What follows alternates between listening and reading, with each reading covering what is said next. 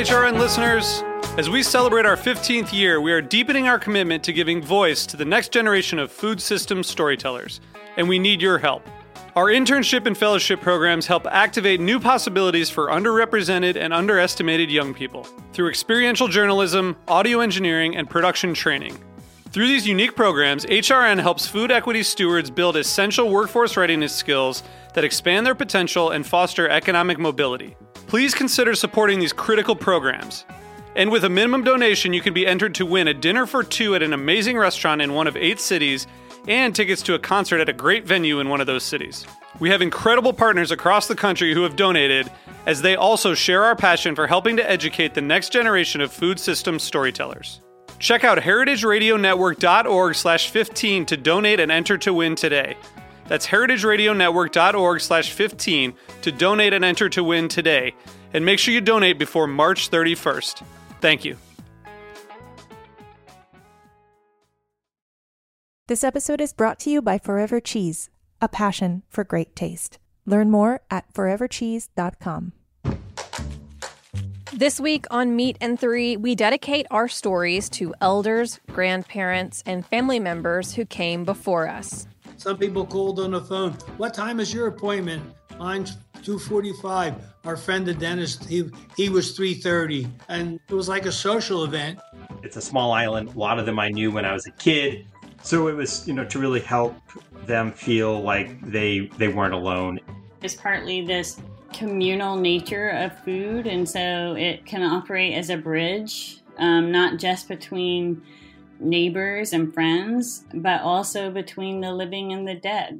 Listen to Meat and Three wherever you get your podcasts.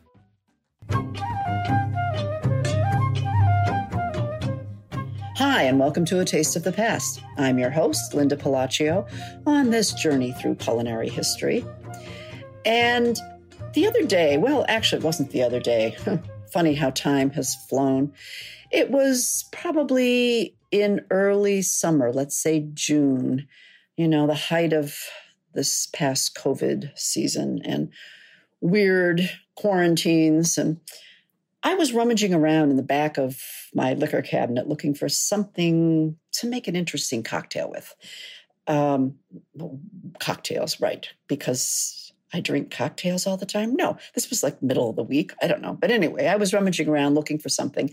And I came across an old bottle of Pimm's that a friend had brought me. I don't know. She had been to England and she had loved the Pimm's cup. And she said, this will be fun. I'll bring it up for the summertime. We'll have a Pimm's cup. Then I was thinking, but why am I looking for something to make a cocktail with? I'm really a wine drinker. And then I thought to myself, well, of course, cocktails are festive. And, well, I think my husband and I really needed something to lift our spirits. Things were getting kind of glum. And then I happened to think about the term spirits. Well, you know how the mind goes. I was starting to spin around. And then I thought, but that's interesting. Lift my spirits. And yet we call these alcoholic drinks spirits. But then I found out, interestingly enough, that spirit in reference to alcohol is from Middle Eastern alchemy and probably from the medieval times, I think around the 14th century. But it was, they were concerned with, making medical elixirs and so the evaporation of the alcohol or distillation of the alcohol was actually called a spirit as it was, flowing up and probably this ghostly looking, stuff coming off of it. Anyway, that was how my mind was working then. But then back to the Pimm's. I was thinking, what is Pimm's anyway? And then I realized I knew who I needed to talk to, my friend Kara Newman. Kara is a spirits and cocktail writer based in New York. And I've known Kara for, I was thinking it was about 15 years. Now I'm thinking it was more like 20 years. She is the spirits editor for Wine Enthusiast, and her writing has appeared in publications including the Wall Street Journal and New York Times and the Washington Post and the Atlantic and Bloomberg Business Week. Oh, by the way, she started out as a business writer. So she knows the business also of spirits. She was the founder and curator of the Drink Think literary reading series. Kara's also the author of 6 cocktail books, for which she's been on my show a couple of times, I think. She's written Cocktails with a Twist, Nightcap, Shake, Stir, and Sip, all from Chronicle Books. And there's Cocktails for a Crowd, Spice and Ice, Road Soda, and her first book, The Secret Financial Life of Food. Kara won the IACP prestigious Burt Green Award in 2013, and she was also the recipient of the 2014 Farniente Winery Fellowship at the Symposium for Professional Wine Writers at Meadowood. Kara knows her spirits, and she knows how to write. Welcome, Kara. Hi, Linda. All right, so you heard my whole rant about Pimm's. What is Pimm's anyway? Well, Pimm's is, it's a lot of fun to drink. It's certainly one of those required drinks for making a Pimm's cup for drinking at Wimbledon while you're watching tennis. Right. But it has a really long history. I mean, at heart, it's a gin-based herbal liqueur, and it's got a little bit of bitterness from quinine, sort of like a tonic water type bitterness. It has a little bit of fruit, a little bit of herbs, a sort of rosy in color. And it's not too high in alcohol, so it's just really, easy drinking. Why do they? There was something for a while. I don't know if it's still on the bottle or not, but I had read that there was an public service announcement: do not attempt to drink Pimm's neat. I don't know why. I think it's better mixed. I don't think there's anything wrong with drinking it I've straight. sipped it. It certainly doesn't taste good neat. I mean, if you have to put something in it, some lemonade or some bubbly water or bubbly, something to mix it I like with. it mixed with ginger ale. Ah, okay. And as many garnishes as possible. Right. Well, don't they often call it a fruit cup? Yeah, the Pimm's cup. I mean, that's really how the whole Pimm's got started. Unlike some drinks where there's no actual person behind it, like the Harvey Wallbanger, there is no Harvey Wallbanger, no such person. But there is a Pimm. There is. Well, there was. James Pimm. He was a London fishmonger, and in the 1840s, he established a chain of oyster houses called Pimm's Oyster Warehouse. And you can imagine at the time there were oyster houses all over the place. And to make his a bit different, he created his own drink called the Pimm's House Cup, which later became Pimm's number 1. Right. And then after that time, there were Pimm's number 2 and 3 and 4. All the way up to 5. Wow. And a bunch of others with no numbers at all. Huh. So this was back in the 1840s. Wow. And it stayed around. I know it's a very, you read in literature, someone will even mention back, like something from the early 1900s. They'll always be mentioning taking a break and having a libation of a Pimm's cup. It became superbly popular. Right?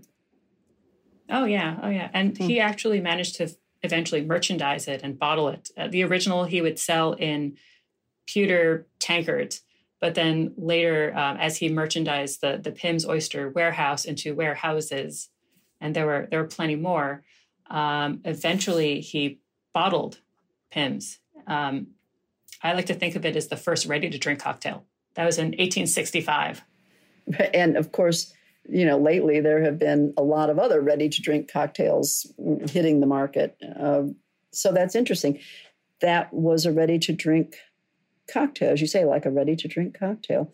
And now we've got a lot of canned cocktails. You've recently written about that, about the RTDs, ready-to-drink canned cocktails. Oh, yeah, there's so many of them now. It's funny because I remember I was in London a few years ago, long before we had a lot of ready-to-drink cocktails here, and they were actually selling in the train station canned Pimm's and tonics. I was like, wow, why can't we have that? And now we kind of do. All right. And the first time, I was in the wine store and they were advertising, well, it was a wine and liquor store, and they had these cans. They were advertising cans at the counter. I guess it was last year or something. I really wasn't aware of it prior to that. And oh, yeah. Big business. Big, huge business. Yeah.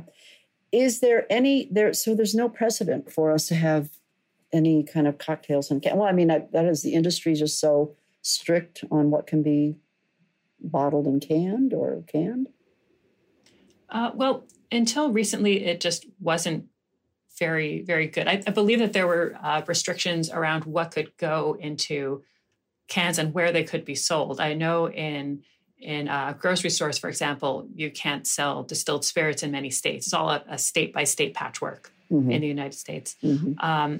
But that's why you can go to the supermarket and you'll find cocktail-flavored malt liquor beverages, because those are not technically distilled spirits and they're below a certain alcohol by volume level, and you can find them all over the place. But certainly in recent years, it has become big business. There's less of a stigma around canned or bottled or pre-made drinks being not very good. Now, a lot of them actually are quite good. Lots of them are made by bartenders or backed by big spirits brands.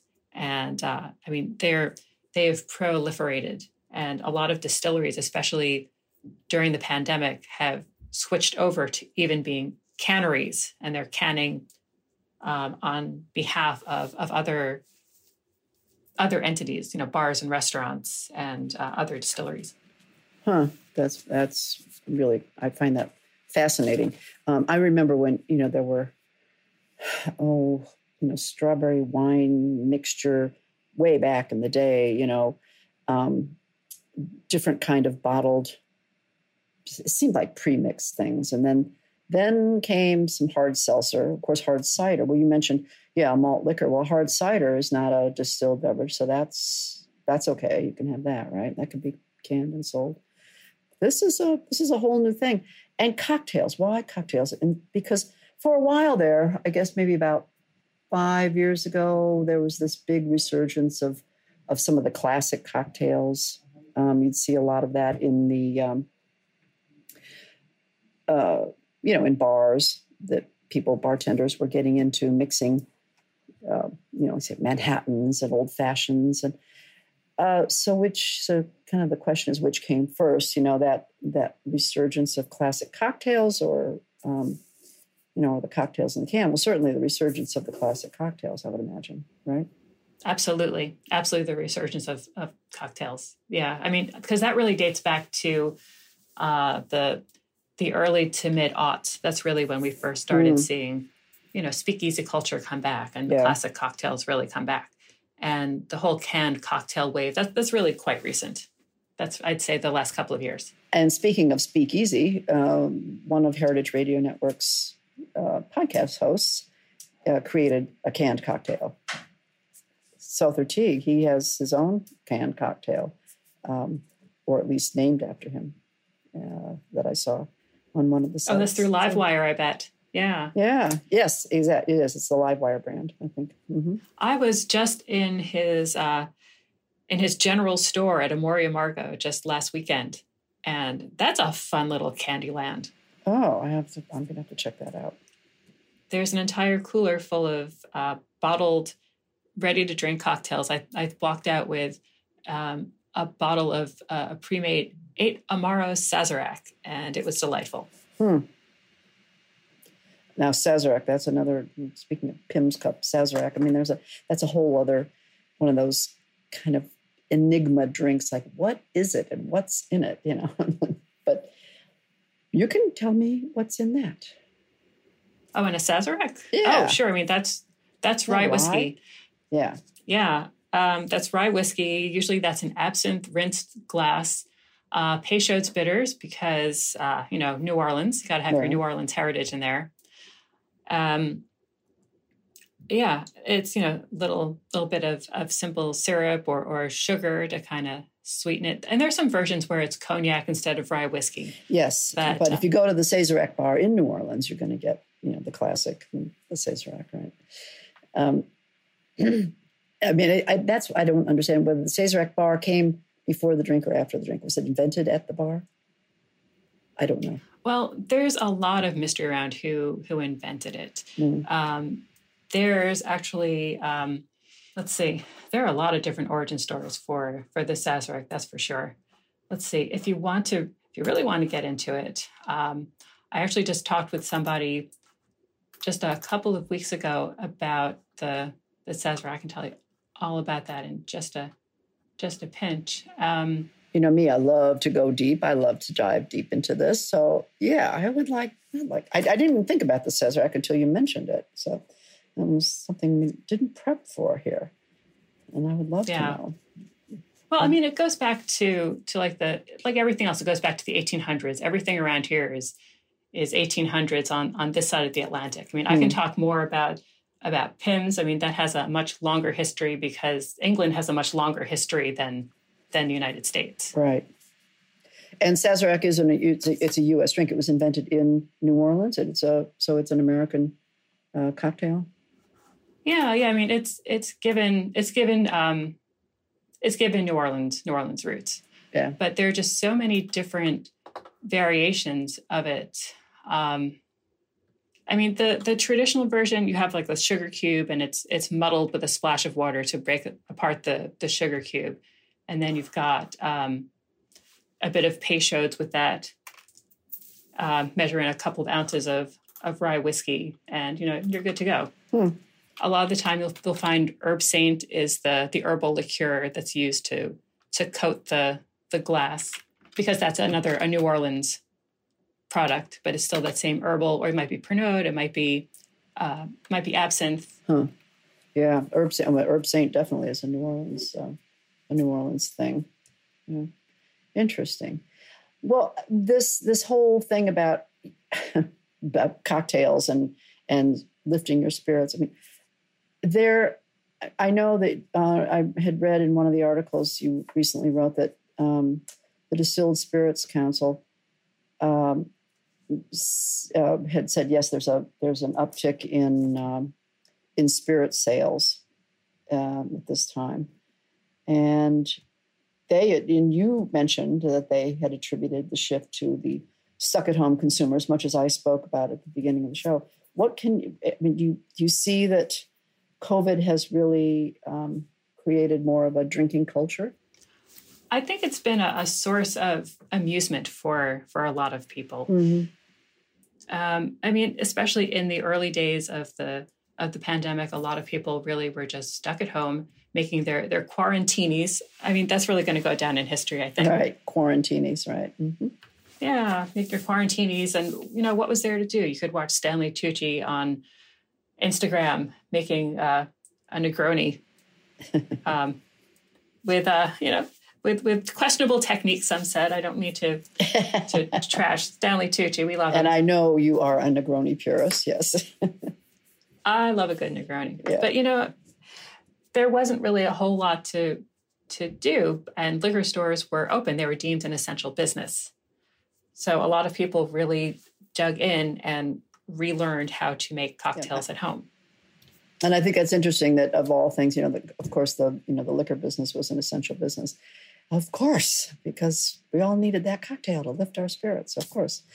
You couldn't go out to bars, you couldn't go to restaurants, you couldn't do anything. So that's interesting. Yes, go learn how to make more cocktails at home.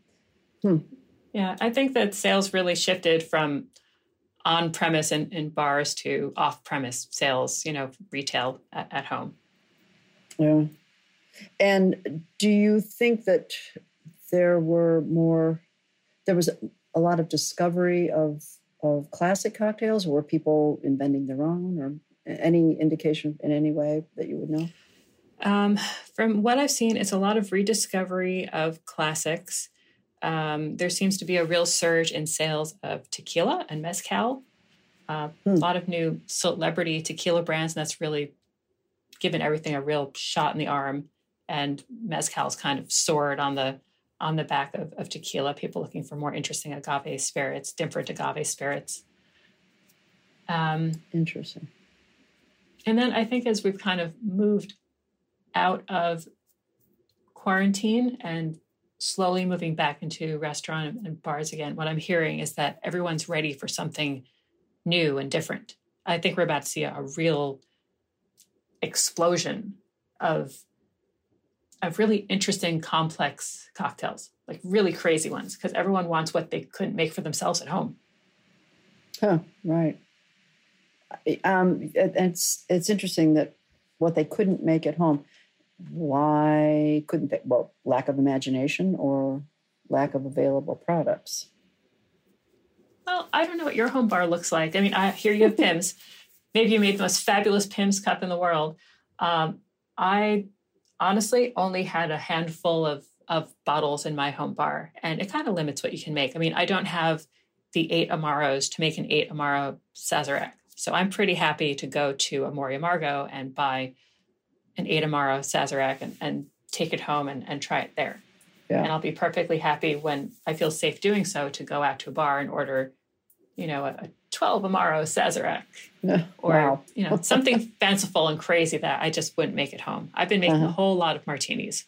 Well, you had mentioned when I spoke to you before the show that we were talking about our, habits. Have you been out to restaurants, this and that? And you said that you were taking advantage of that cocktails to go. Talk about that a little bit. Oh, I've been doing lots of those. I haven't been comfortable really getting out to bars just yet, but I've been really trying to support bars wherever I can by purchasing cocktails to take home and enjoy there. And it's been amazing to see how many there are. And even seeing outside of the New York area, where obviously I'm not able to travel yet, but I've seen people getting drinks in DC in pouches and calling them, Pouchy pouches. Huh. Pouchy pouches. I mean, people are just so creative putting together cocktail kits and all kinds of, ready-made garnishes. I think one of my favorites, just in terms of presentation, Death and Company was doing drinks to go, and I had delivered a Vesper that arrived with a perfect little lemon peel garnish and a perfect little parallelogram. And it just made me happy, pour it into my own glass and garnish it and, transportive when we needed it most. So it comes, when you get it, it comes separated from, obviously, if it's got something that's carbonated, you don't want it to be, that's not going to travel well, but it's better to pour it fresh. So you ordered a Vesper, you said? Yeah, that's vodka, gin, Lillet. And it was pre-mixed and bottled, and it arrived with a really perfect little lemon peel garnish. Huh. I think it was pre-chilled and everything, and it was lovely. It was nice. Now that I can see as a canned drink, definitely. Yeah. The canned drinks, you see a lot of different varieties, but probably just a few companies. Do you see that there are more companies producing these, or is it still, the same few producers? The canned cocktails? Mm-hmm. They are exploding. Well, not literally exploding, but they're. I said that, it's like, well, that's maybe a poor choice of words, but yeah, we're about to have a real aluminum can shortage because there have been so many canned cocktails. I mean, it's just incredible. There's a distillery in LA called Green Bar, and they have transformed. They've converted a big part of their distillery to just be a canned cocktail. I don't know what you call it, not a factory exactly, but production center. Yeah, it's like a production facility. Yeah, they're canning cocktails for themselves, for others. They're just really shifting their resources over to do that because demand is so high right now. It's people who are at home, of course, but sales in liquor stores and other venues. And I think as travel opens up, I think it's going to be another huge, huge market. I mean, think about drinking on trains like Pimm's, that my Pimm's on a train. Now it's going to be available here or I'm seeing some opening on airplanes. There's I can't remember the brand that just signed on, I believe, for Delta Airlines. And in today's day and age, canned cocktails on a plane, that's I mean, how perfect is that? Huge. It is perfect. I'm actually, I want to talk more about that. The trains and the trains, planes, and canned cocktails. Right. When we come back, we're going to take a short break, and when we come back, I want to talk about the transportation bars. That's interesting. Okay, so stay tuned. We'll be right back.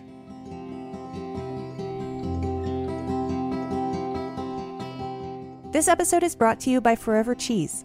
Forever Cheese has been a pioneer in the specialty food industry for over 20 years. They source the most exceptional, authentic, and creative artisan cheese and accompaniments from Italy, Spain, Portugal, and Croatia. Every product they carry is thoughtfully hand-selected from their trusted producers in Europe. The standards of Forever Cheese are legendary. Many of their products, including Drunken Goat, Genuine Fulvi Pecorino Romano, Mitica Marcona almonds, and fig and date cakes, are now integral to today's market. You can learn more about their product lineup at forevercheese.com. Forever Cheese is proud of their role as a trusted authority in the specialty cheese world.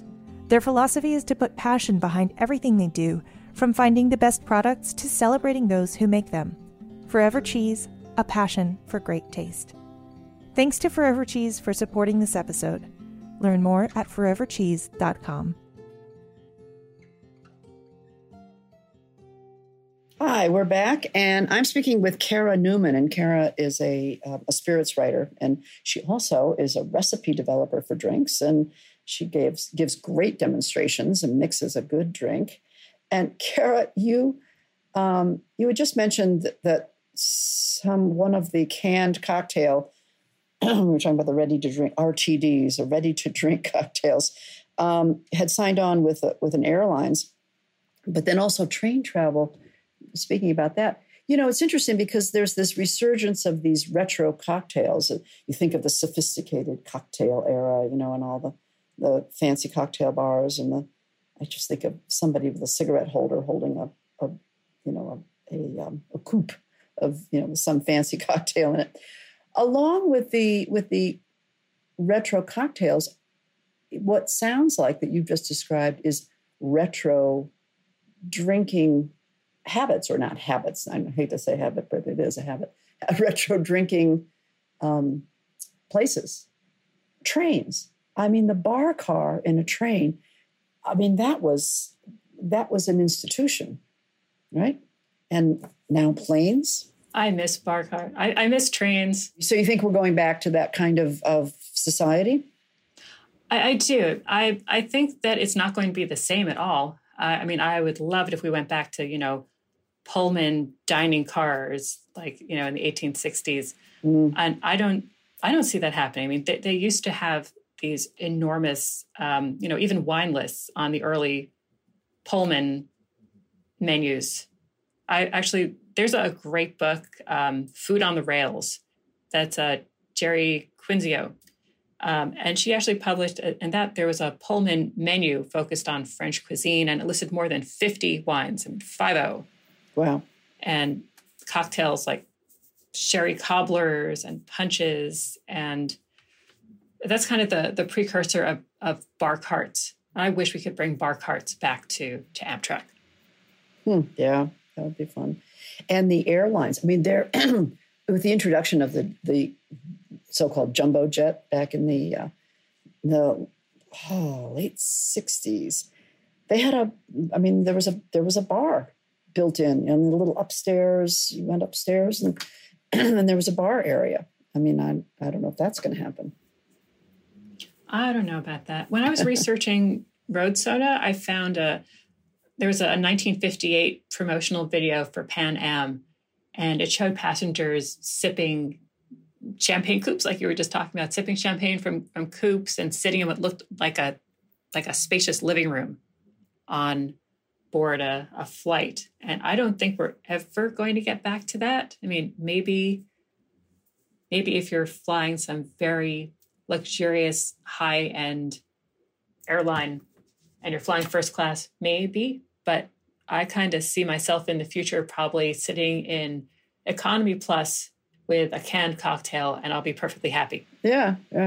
Well, I mean, it's, I'm of two minds about the cocktail craze. And the first is, what is this need we have? We need to celebrate. And cocktails are, as I said, are festive. And it's a way to just sort of feel that, okay, life is fun and everything's okay. And then again, being health conscious and not, and drinking too much. There's always that. We always have to keep that in the back Everything of our in minds. moderation, of course. Exactly, in moderation.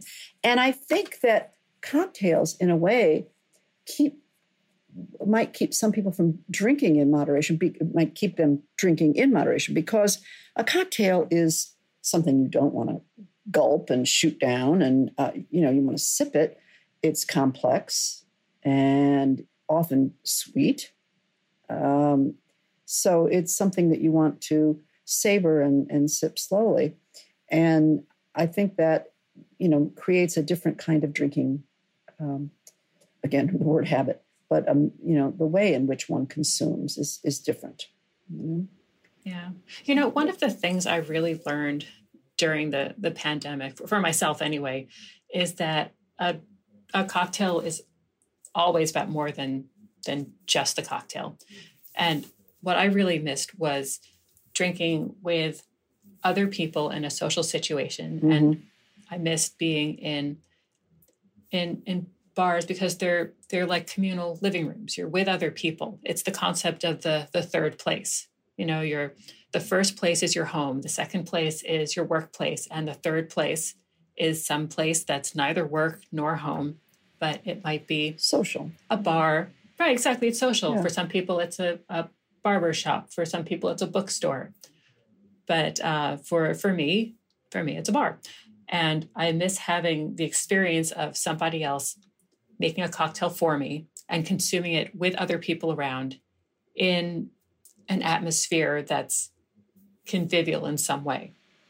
Right. And cocktails are not really designed to be consumed alone. And it really is something, I think I agree with you, that it's fun to have another person or more people and have a discussion, and really talk. And we all look forward to that. It's something that we can hope that will happen very soon, I'm sure.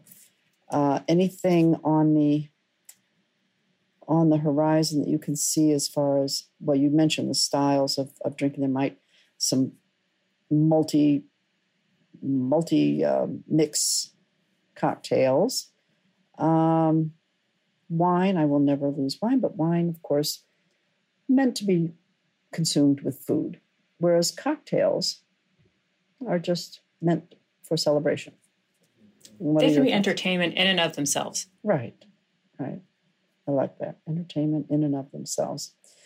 Interesting. Well, I knew I could count on you to answer questions, as I have to rummage through my liquor cabinet again. I mean, there's some stuff in the back that I don't even know how long it's been there, and I'm sure I'm not sure what it is, but I guess I can always count on you to answer those questions. And next time I run across that bottle of Pimm's, I'll know what to do with it, right? But you mentioned the Wimbledon tennis tournament, and it became the signature drink, right, of Wimbledon's. It is. Yeah, that's definitely one of the best warm weather drinks. Yeah, I mean, that's definitely one to try. There are even some bartenders who have been trying to remake the lost Pimm's, like the Pimm's 2, 3, 4, 5. You could try to remake your own, Pimm's number whatever you like with your Pimm's as the base. No, so the numbers just signify the different liquor that it's made with, and it's not. So gin is the original and the primary. So what the other numbers are? Let's say like rum or 2 rye. Is Scotch. 2 is Scotch. 3 is brandy. 4 is rum. Then 5. That one was post-war. That one was built on rye, and that was introduced in Canada, where they drink a lot of rye whiskey, and for a while they called all whiskey rye. And then number 6 was vodka. And then they stopped giving the numbers. Well, eventually they're going to run out of mixers. I mean, yeah. No, then they got rid of all of them, and now the only one that's left is 1. And sometimes they bring out new flavored variations, and they don't have any numbers. Interesting. There are things like, mango and passion fruit. or cider cup or apple. Mm-hmm. Well, I can see why Wimbledon adopted it as their signature drink. I mean, because with all the fruit, it is a real summertime kind of, celebration because it's packed with fruit. It's really refreshing too. I mean, if you're going to be sitting outside watching a sporting event, you need something that's not too boozy and, a long drink that you can nurse for a while. Lots and lots of ice. Yeah. And Pimm suits that. Does anyone really know the ingredients of Pimm's? Well, yes, but it's very limited. It's sort of like chartreuse. There are only two monks who know what is in chartreuse. Supposedly, the Pimm's recipe is known to 6 people and 6 people only. Oh, okay. All right. I know Campari is one of those two that has a sort of a secretive kind of recipe for the original Campari. I have a theory it's all kept top secret so that we won't know that it's actually something either very straightforward that we could figure out on our own or something, so chemical based we would never want to drink it if we knew. Oh, so couldn't taste that good and be that bad. Well, it's always... I'll go with the first theory. Yeah, right. Okay. It's always a pleasure to speak with you, Kara, and to learn something new about drinking. And I hope that we all get back to our favorite bars and our favorite cocktails mixed by a friendly bartender very soon. Yes, please. Thanks for sharing, and thanks for listening. Again, this has been another Taste of the Past. A Taste of the Past is powered by Simplecast. Thanks for listening to Heritage Radio Network, food radio supported by you. For our freshest content, subscribe to our newsletter. Enter your email at the bottom of our website, heritageradionetwork.org. Connect with us on Instagram and Twitter at heritage_radio. You can also find us at facebook.com/Heritage Radio Network. Heritage Radio Network is a nonprofit organization driving conversations to make the world a better, fairer, and more delicious place. And we couldn't do it without support from listeners like you. Want to be part of the food world's most innovative community? Subscribe to the shows you like. Tell your friends. And please, join the HRN family by becoming a member. Just click on the heart at the top right of our homepage. Thanks for listening.